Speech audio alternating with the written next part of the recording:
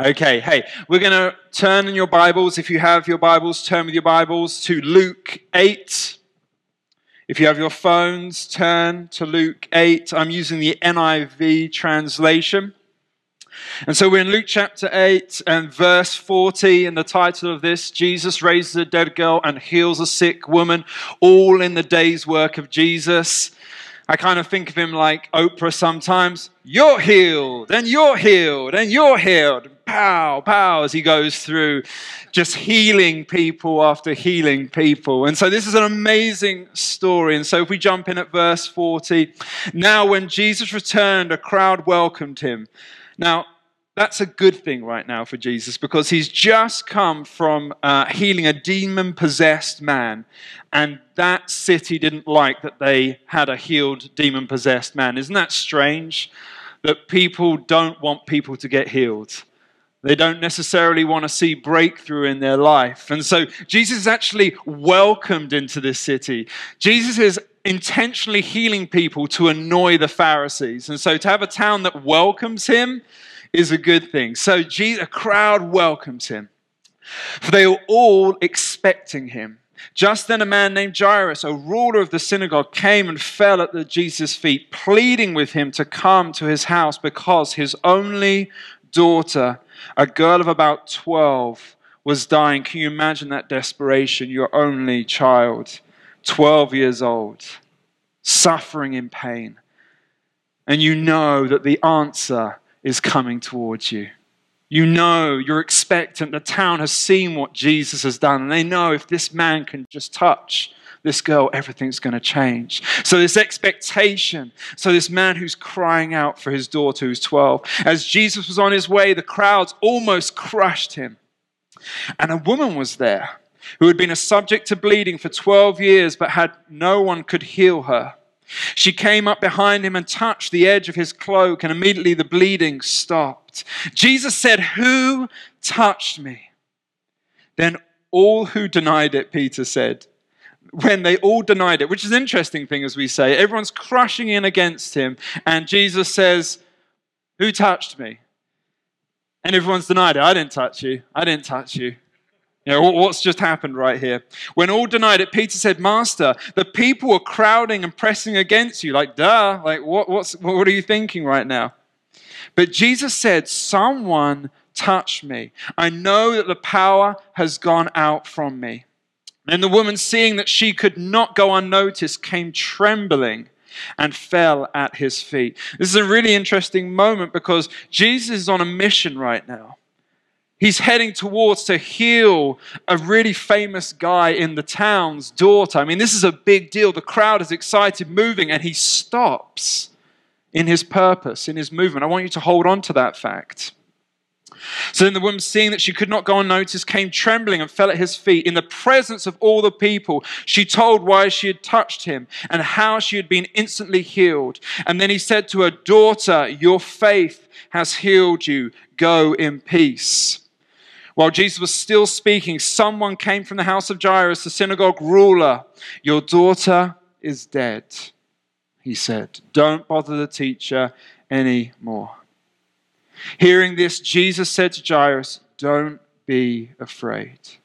Just believe, and she will be healed." When he arrived at the house of Jairus, he did not let anyone go in with him except Peter, John, and James. I want you to hold on to that fact for later. He didn't let anyone else go in with him except Peter, John, and James, and the child's father and mother. Meanwhile, all the people were wailing and mourning for her. "Stop wailing," Jesus said. "She is not dead, but asleep." They laughed at him, knowing that she was dead, thinking that they knew better than what Jesus knew. How many of you have that where you think you know better than God?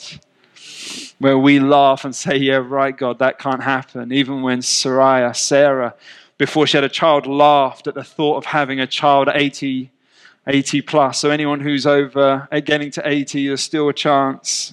Don't laugh. Don't laugh or it might happen. So stop wailing. They laughed at him knowing that she was dead, but he took her by the hand and said, "My child, get up." Her spirit returned, and once she stood up, then Jesus told them to give her something to eat.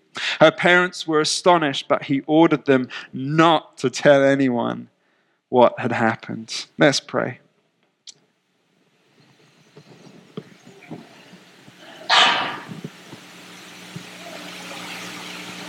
Father, we thank you for your presence that is here. We thank you that the lungs that are filled, the air that fills us is your very spirit, your very presence. Every breath that we take is your life that you give us. Would you open our ears, open our hearts, open our minds to what you have to say to each and every one of us in this room, Lord, that every word that I speak, Lord, would you help to communicate what your will is, what your purpose is for this message. Lord, we thank you that you have loved us. You love us right now, and you're going to love us forever. And Lord, there is no striving that comes in that, but Lord, there is an acceptance and a surrender. So, Lord, would you melt our hearts with this word this morning? In Jesus' name. And everyone said, Amen.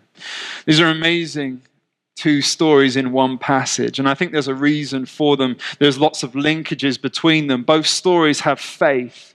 A woman that stretched out and touched Jesus' garment that we know well, and she was healed through her faith.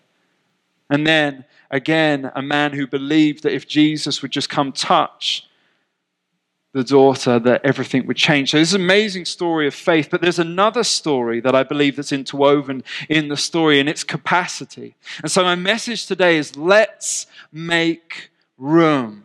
Let's make room. Jesus had this amazing capacity. So we've already had, just previous to this story, we had the storm, where he calmed the storm, and he healed a demon-possessed man. He's already started to build a bit of a reputation with himself. And so he jumps off the boat, and immediately he's met with a crowd that's pushing and pulling on him, saying, "Hey, we need you to come heal this daughter, this urgent matter." How many of you have had urgent matters in your life where nothing else matters? You're single focused to come and obtain this goal, to be at this place, to achieve this task. How many of you have that single focus when something is so important, nothing else matters?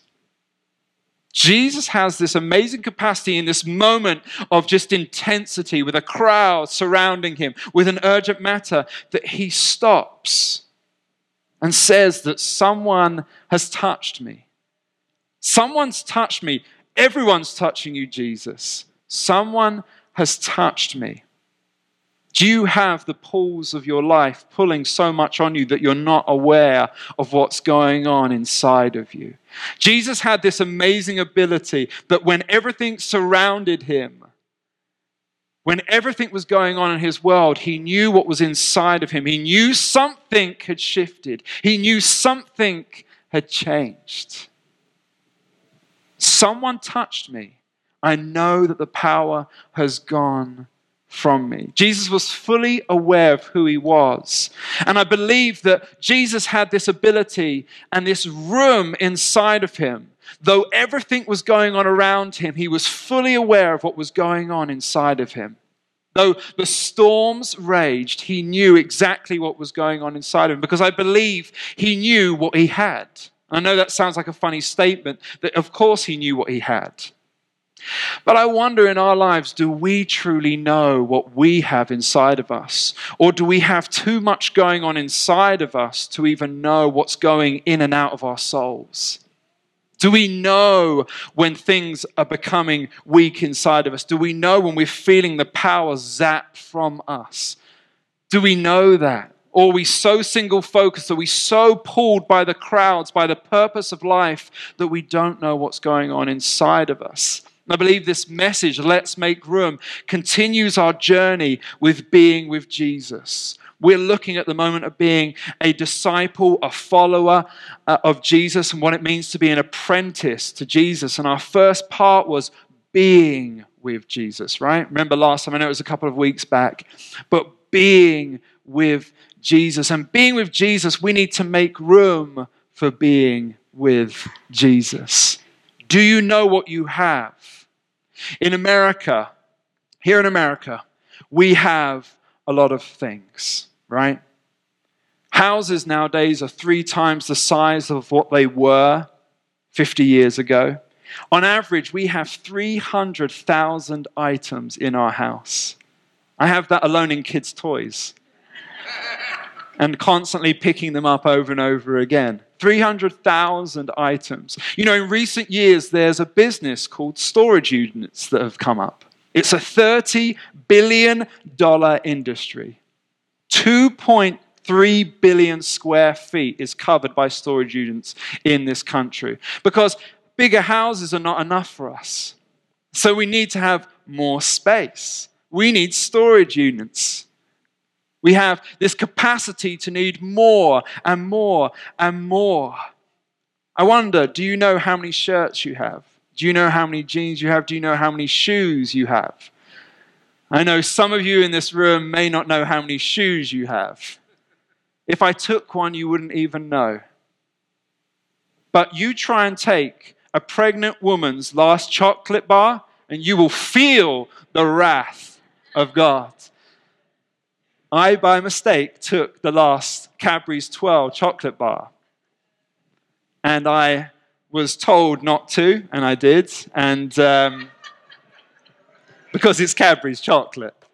If it's not got a title on it, it's fair game. And actually, it was so bad that I got texts from the sisters because I had done a bad thing. You better get her a chocolate bar, is what had happened. She knew what she had because it was least of something, right? When we have less of something, we are fully aware, but when we have an abundance, we've all got stuff. I want to just quickly play you a clip of a video from the 1960s. Wait, hold a sec. I just want to give some context because it's in a strange language. It's my mother tongue. So it's from the 1960s. So if we need translations, I can help you out. But these children are teenagers, children. They're predicting what the year 2000 is going to look like. So this is the 1960s. Bear in mind, 2000. Let's play this video. I think it'll be very dull, and people will all be squashed together so much there won't be any fun or anything. And people will be rationed to the amount of things they can have, because if they had too many things, it would just squash their houses, and there just wouldn't be room for them. I think it'll be people will be regarded more as statistics than as actual people. I don't think it's going to be so nice. I think sort of all machines everywhere, everyone doing everything for you. You know, you'll get all bored, and I don't think it'll be so nice. I think it's going to be very boring, and everything will be the same. I mean, people will be the same, and things will be the same. First of all, there's computers are taking over now. Computers and automation.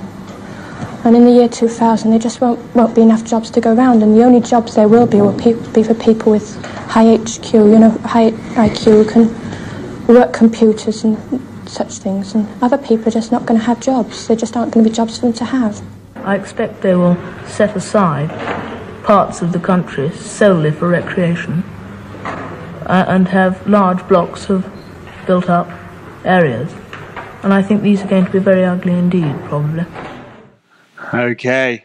So did you catch that? The year 2000 will be boring. There will be no work. There will be nothing for us to do. It's going to be dull because all the computers, all the things that we have in life are going to cause us to not need to work. How many of you know that's true? How many of you are bored right now? Not right now, actually. How many of you are bored in life? Wrong question. Everyone's hands up. Yeah, get me out of here. How many of you can say that you're bored in life? How many of you can say that you've got nothing to do? Norma's bored. Okay, Norma needs something to do. I know I've got plenty of unboredom moments. There isn't a moment where I get to be bored, apart from 45 minutes before I go to bed when the kids go to bed. Our kids are relentless. They stay up late, so we're trying to teach them bedtimes, but it's a fight. I am not bored, but our life, I want to look at something, just a brief bit of history through time that has impacted our worlds. And I believe that like Pastor Craig spoke about last week, he used the analogy of the importance of building monuments, of building truth. So if you cut a piece of wood, when you cut that piece of wood, that's the wood that you use as the marker. That's the true point. But what happens in the illustration that Pastor Craig talked about, a person took a block of wood, cut it, used that block of wood to cut, and kept on using the block of wood that he previously cut. And so the pencil line kept growing and growing and growing. And so the wood length changed. And so I believe that there's something interesting in our past to help us move forward in our future, because I believe that we're basing our previous woodcut on how we're meant to live. And woodcut's going to keep getting longer and longer and longer, as opposed to coming back to the fundamental truths of what it is. So the clock was invented around the 6th century, and the purpose was for prayer. So they would have prayer time. The monks invented the clock so that they could have 7 times of prayer, because maybe they were missing a time of prayer, or people were finding it difficult to remember what or how many times they had prayed through a day. But monks would pray 7 times during the day, and they had a clock to help them gauge what hour to pray on. And so we know that as it progressed, the first public clock was in 1370 in Germany. And so that was one of the turning points of time. Because before, time was very fluid. It was very natural. So you had your busy seasons. It was very agricultural based. So during winter, it would be more of a Sabbath rest time. And during the summer periods, it would be long working times. And so we'd have this ebb and flow of hard work and then rest periods. And so when the clock came about, we started to see the movement of the 9 to 5 grind. Because time started to we became a lot more effective in our work. We became a lot more prosperous in what we did. So there was benefits to it. And then we had Edison light bulb in 1879. Everyone slept, believe it or not, before Edison's light bulb, 10 to 11 hours every single day. Before the light bulb. And so when it was dark, you slept longer. During the winter, you probably slept even longer. And during the light times, you had more time to do things. But before Edison bulb, we would see 10 to 11 hours of sleep. And so we know these great stories of faith, these people that got up at 4 o'clock in the morning. Well, it really wasn't that difficult for them, because they probably went to bed at 6 o'clock. And so we see all these stories, we don't want to be like that. We had a culture, which is interesting enough, because on average now, let's be honest, 6 to 7 hours is the norm of what people get sleep-wise. Any parents in the room wish they could have 6 solid hours of sleep. So what's that doing to our bodies? And then we had technology-saving devices kick in. Right. All these devices that were meant to save us on time, exactly what they were talking about. As this technology happens, we're going to have all this time. In fact, a subcommittee under Nixon in 1967 predicted in 1985, here in America, you would only work 22 hours a week for 27 weeks a year. That was their prediction. Why is it always we're predicting when these time-saving devices come in that we're going to have all this time? Yet we have less time than we've ever had. 2007 marks one of the big monumental shifts where we saw social media, Facebook, the iPhone come about. Now my office travels with me wherever I go, which is a good thing. And it's also a bad thing. It helps us be more effective, but this device controls my every moment. Every spare moment, I can check my emails. I can look up information. I'm attached to a world which is good, but it's bad. And so we have this challenge because we're met with this opposite message. No longer are we bored. Boredom of the 90s, I remember as a kid, I used to have to wait for my TV shows to come on. I would actually watch a screen which was blank, because in England we didn't even have shows that went back to back. So Postman Pat was a firm favourite of mine at 3 and 4 years old. Still love it. And even when I watched it, I used to wait for that show to kick in. Now my children have Netflix, and so they can watch whatever they want, whenever they want, and they don't even watch all the episode. They change and change and change and change, and so they don't know the word boredom. iPads in the car, journeys, because we want our sanity. And so we've got these moments of just constant fill of noise, because we believe that maybe things will change and we'll catch up. How many of you have heard that? It'll get slower. I'll catch up at some moment. How many of you have found yourself caught in that grove of constantly trying to catch up in life and hoping one time it will slow down? Or another, if only I had more time. How many of you said that? If only I had another day, if only I had 26 hours, if only I had an extra week. But actually, if we had another week, we would just fill it with more and more stuff because God knew what we were like. And He, with His grace and mercy, He gave us a 7-day week with 24 hours in it, because if we had any more, I think we would be more destructive than we are now. We have this need to fill with the outward expression of things that we have in our homes, with the things of technology, with the things of always being busy. But that outward expression is just an internal expression of what's going on inside of our souls. Let's be honest, we're always needing and wanting to be busy.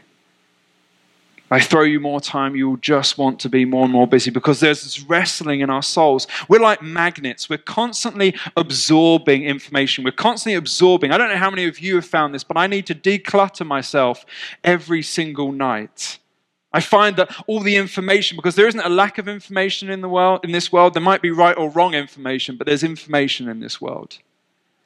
There's substance in this world for me to constantly absorb. And I find that the clutter in my mind, I need to constantly be aware. Because if I want to be like Jesus, if I want to have that moment where when the hustle and bustle, when the grind, when the purpose of moving happens, yet there's someone that needs to be touched in my world, will I be aware of it? Will I let the Spirit that lives inside of me not have to yell above the other noise that's occurring in my world, so that I can be the light that God called me to?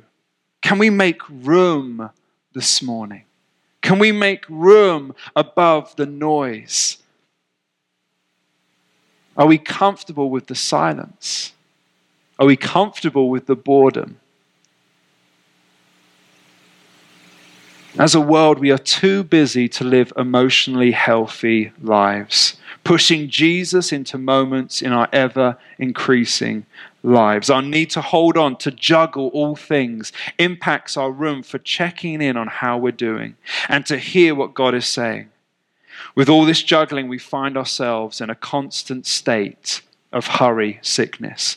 If you just go to the next slide, we've actually got a definition for hurry sickness. It's actually a form psychologists have started to come across, and it's a behavior pattern characterized by a continual rushing and anxiousness. I found that this morning. I couldn't believe it as I was chatting to Joe. I said, I've got time to do something. Normally, if you see me running around before the service, there's last-minute things that I'm dashing to do because I've forgotten what I needed to do. But this morning, it was the most weird feeling. I had nothing to do before the opening service. And I stood there and I was like, this is the most calm and peace I've felt in such a long time. What has happened? A miracle has occurred this morning. And I just thanked Jesus. And I was like, this is going to be a good morning. See, we have a malice in which a person feels chronically short of time and so tends to perform every task faster and to get flustered when encountering any kind of delay. So I just want to throw a couple of things out there. How many of you are like this? You go to Walmart or you go to a shopping place, you see a line and you find the shortest one. How many of you find the longest line to stand behind? How many of you, and this is me, I do this, how many of you coming up to a set of traffic lights, will you count how many cars are in front of you and which lane is the shorter one? Will you move over to that shorter lane? I do that all the time. I see traffic lights, count how many cars, that one, I'm going to do that because I'm going to do that, I'm going to do that. I'm going to save myself 10 seconds in my journey. We've all got this problem. Spiritual hurry. Ruth Halliburton is a Strengthening the Soul of Your Leadership book. She pulls 10 signs of you moving too fast. And so those, if you go to the next slide there, those 10 are irritability, hypersensitivity, restlessness, compulsive overworking, numbness, escapist behaviors, disconnected from your identity and calling, not able to attend to human needs, hoarding of energy and slippage in our spiritual practices. Our irritability, our hypersensitivity, our restlessness. And as we begin to develop these things, we can't take care of our very own being. And because we can't take care of our own being, it starts to impact who we are and begins to impact the people around you. Because how many of you know that you hold energy? You purposely hold energy back because you're afraid that you're not enough in your world. And so you actually withdraw yourself from other people because you've got too much going on in your world and you need to keep what's going inside of yourself that you can't give out to other people. I know that I come across that. I withhold myself because I know that the activities I have for the rest of the day are too much for me. So I've got to hold myself back from my children. I've got to hold my back from my wife. And so I do that because I've got to be enough for all the things that I've got going on in my world. How many of you can relate to that? So we need to work on slowing down and simplifying our lives around us. Let's get the essentials. So I want you to close your eyes this morning. Everyone close your eyes. We're just going to take a moment to define what your essentials are. So I want you to bring up all the things, if possible, the things that you have going on in your worlds right now. And I want you to put them through a filter for me. Of those things that you have going on in your world at the moment, what of those things bring you life? So begin to separate out the things that bring you joy, that bring you life, that give you energy. So it might be your family, your friends, dreams, purpose, obviously your spiritual walk, or maybe it's not your spiritual walk. And then I want you to run another lens. Out of those things, what are you impacting with? So what of those things are being impacted, i.e., of those dreams and purposes, what of those are you actually seeing lived out? What of those dreams resonate with you? What of those, those dreams or situations, those tasks, are you actually having an impact in? Because more often than not, we're picking up other people's dreams, we're picking up other people's tasks which don't give us life. They don't bring us joy. Okay, open your eyes. I want you to begin to have this conversation with yourself more and more. As you begin each day, begin to look at your activities and begin to look at your tasks as what brings you life, what brings you joy. Now, I know that we have tasks in this world that we need to do and we need to get done because there's a means to the end, right? There are tasks that we have to do because we know that the end goal is something that we need. And so there are tasks, there are things that we have to do for this season. But I believe that we, and me and Josh have had this conversation before, and it's that amazing thing that we take on other people. We see people in this world we admire, and we want to be them. But you're not necessarily gifted in that area to be them. Or we celebrate certain things in leadership, in certain things in being a mother, being parents, being a good worker. And we celebrate those things.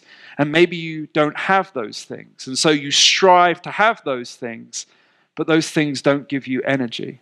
They don't fulfill you. Don't look to what the world says that you need to be. Understand who you are. You know, Brother Lawrence, we shared about him before, the practicing the presence. Practicing the presence was him constantly refocusing his attention to God to such a point that when he was in the kitchen doing the dishes, having lots of different people shout orders at him, he was ever present with God as in his prayer room as he was in that moment. He had this amazing ability to be almost in two places at once. The very presence of God was with him in the prayer room as it was in his day-to-day hustle. That's the kind of life that we want to live. And I believe it's making room that we begin to see that kind of life, because you've got things that are draining you. You've got things that are pulling on you, that are not giving you life, and they're not something that's going to bring you the end goal. We've got tasks that we're fulfilling just because it's something we've always done and we never let go of it. Some things in your life have died. Some things that you need to let go of because they're just clutter. They're just stuff inside of you, and it's pulling you down. It's cluttering your whole space. So Jesus made room. And so the Father was enabled to move through him. We were able to see healings. We were able to see breakthrough. One theologian described Jesus, and this one word is really interesting. He described him as relaxed. Jesus, the relaxed Messiah. Jesus was never in a rush. Can you imagine that? Again, back to that story where he's rushing to go to Jairus' house, but yet he stops in the moment and says, someone touched me. He had that ability to know what was going inside of him because he didn't have clutter. He only saw what the Father was doing, right? He had that one single purpose. All the other clutter was out. He was just singly focused on that, and everything moved through that. That he was able to understand what was going on around him, above the noise, above the purposes. He was able to fulfill because he was relaxed. When Lazarus died, you would think a normal person would be like, my best friend is dying, I better get over there. No, let's wait 2 days because I'm relaxed, Jesus. And so he goes along. There was never a sense of urgency in Jesus. He had purpose, but he was extremely relaxed. God is the Lord of the harvest, not you. God is the God of the harvest. You have been gifted to steward the seeds within you. You have been gifted the uniqueness, your tasks, your DNA is unique to you. Can you let that crop grow by getting the other clutter out of your worlds? Can you let Jesus into those very moments and begin to breathe life? Because we're too busy. I love this expression that someone says, I'm too busy not to pray. Prayer is too important for me. My life is too busy that it is at the utmost importance for me to have prayer as my priority. I think that's the kind of mandate that we need to have as Christians. Not like we bring our busyness into our prayer life, which we spoke about before. Jesus, we thank you for today. Lord, would you give me the things that I need? Would you bless my work? Would you forgive me? Thank you, Jesus. Anything you've got to say for me? Okay, great. See you tomorrow morning. We bring that rush, remember that rushness into our prayer life. Where if we actually slowed down, if we took time and said, God, I'm here. Prayer is too important. My days are too busy for me not to pray. God is the God of the harvest. You are responsible for the seed within you.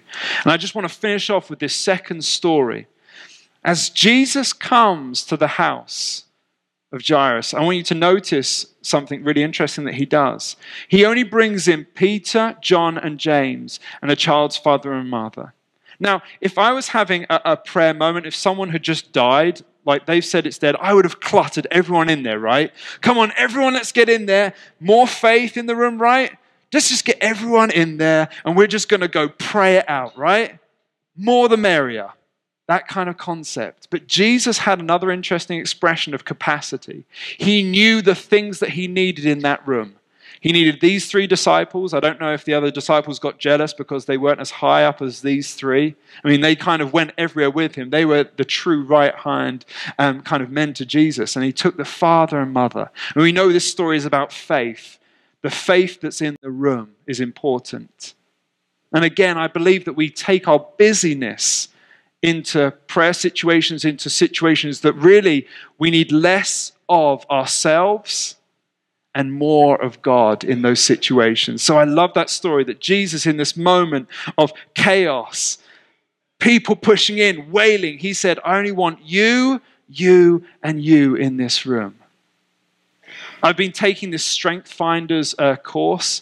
I love personality tests. How many of you like personality tests? Finding out a bit about yourself. But this test is really unique. I love this test because it doesn't put you into a box like a lot of the Myers-Briggs DISC profiles do. This test says that you are the only person. In fact, this identity pulls out 34 traits.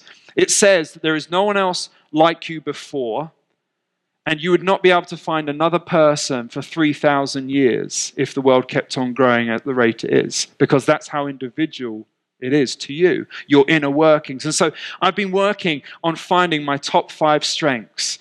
And I had a conversation with Josh, who's been coaching me through it. And the bottom 5 I disagreed with. I was like, those aren't me. I love those things. I can't, and they're meant to be your blind spots, the bottom 5.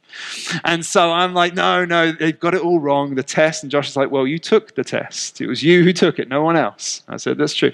And so I've been finding and unearthing who I really am. But I found that I was spending so much of my energy on these things because I didn't have them.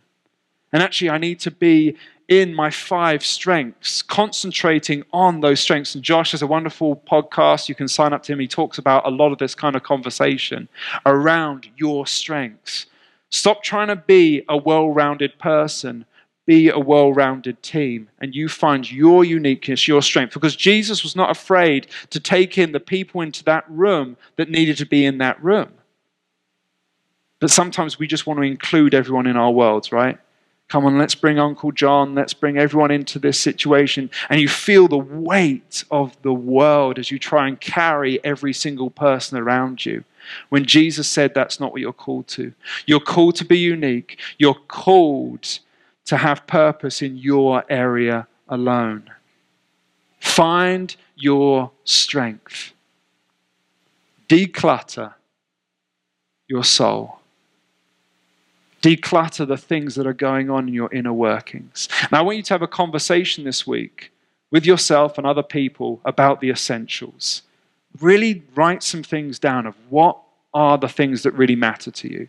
What are the things that give you life? And out of those things, are you impacting in those things?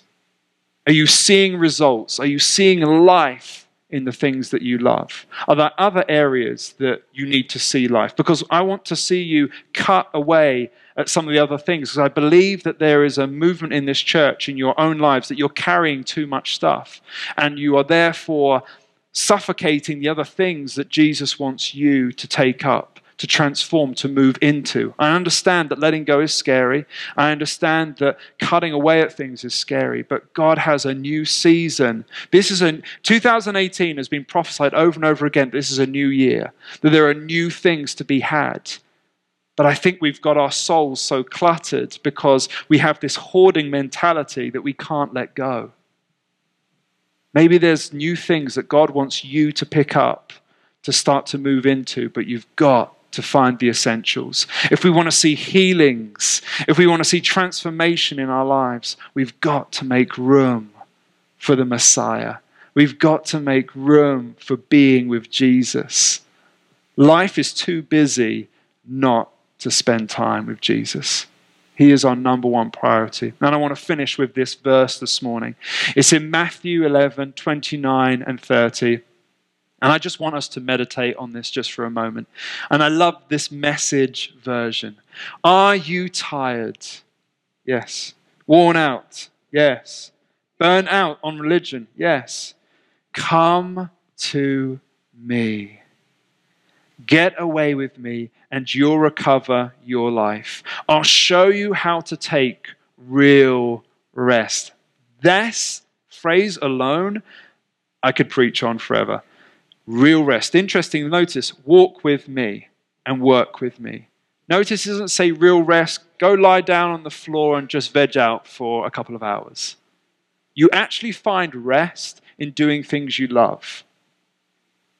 That is actually the most fulfilling. For me, vegging out is the most painful and tiring experience for me. If I lie down all day, I feel more tired than I've done a full day of work because my mind's just going all the time. It's horrible. But when I get to do things in mix with rest, things that I love to do, I find rest. And I love this. Walk with me. Don't run with me. Walk with me. Work with me. Watch how I do it. We always are redefining for ourselves what is good. Remember Cain and Abel? Cain redefined what was good. He thought killing his brother would be good for him.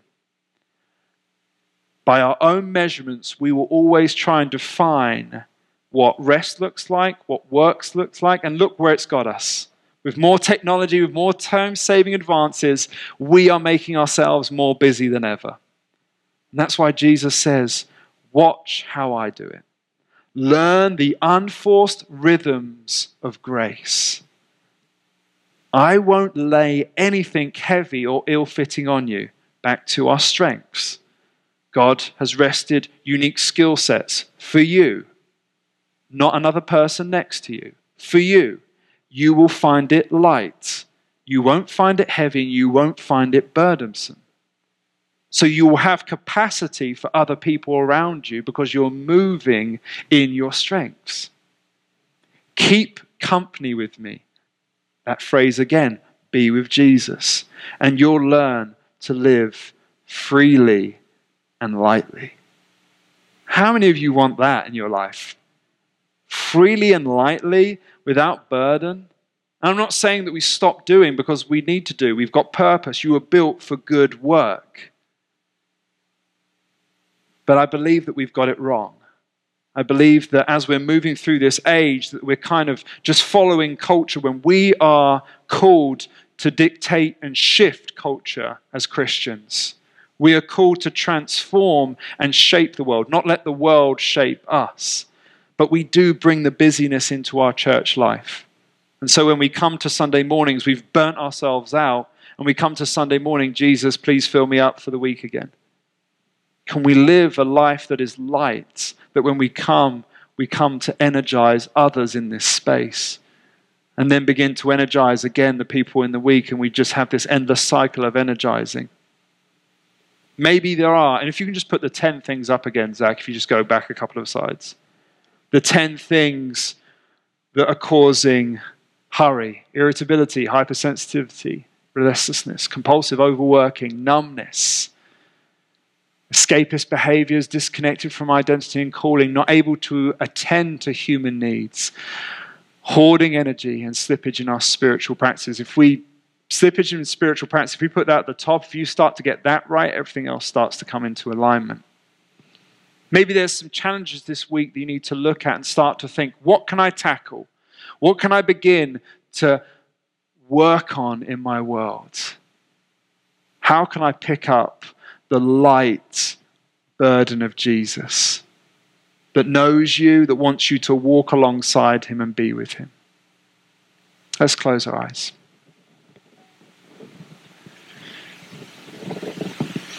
Father, we're tired, we're worn out, we're burnt out Christians.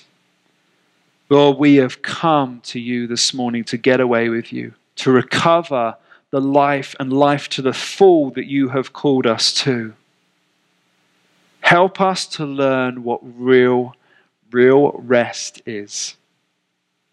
Help us to walk with you, to work with you, to watch how you do life. Help us to learn the unforced rhythms of grace.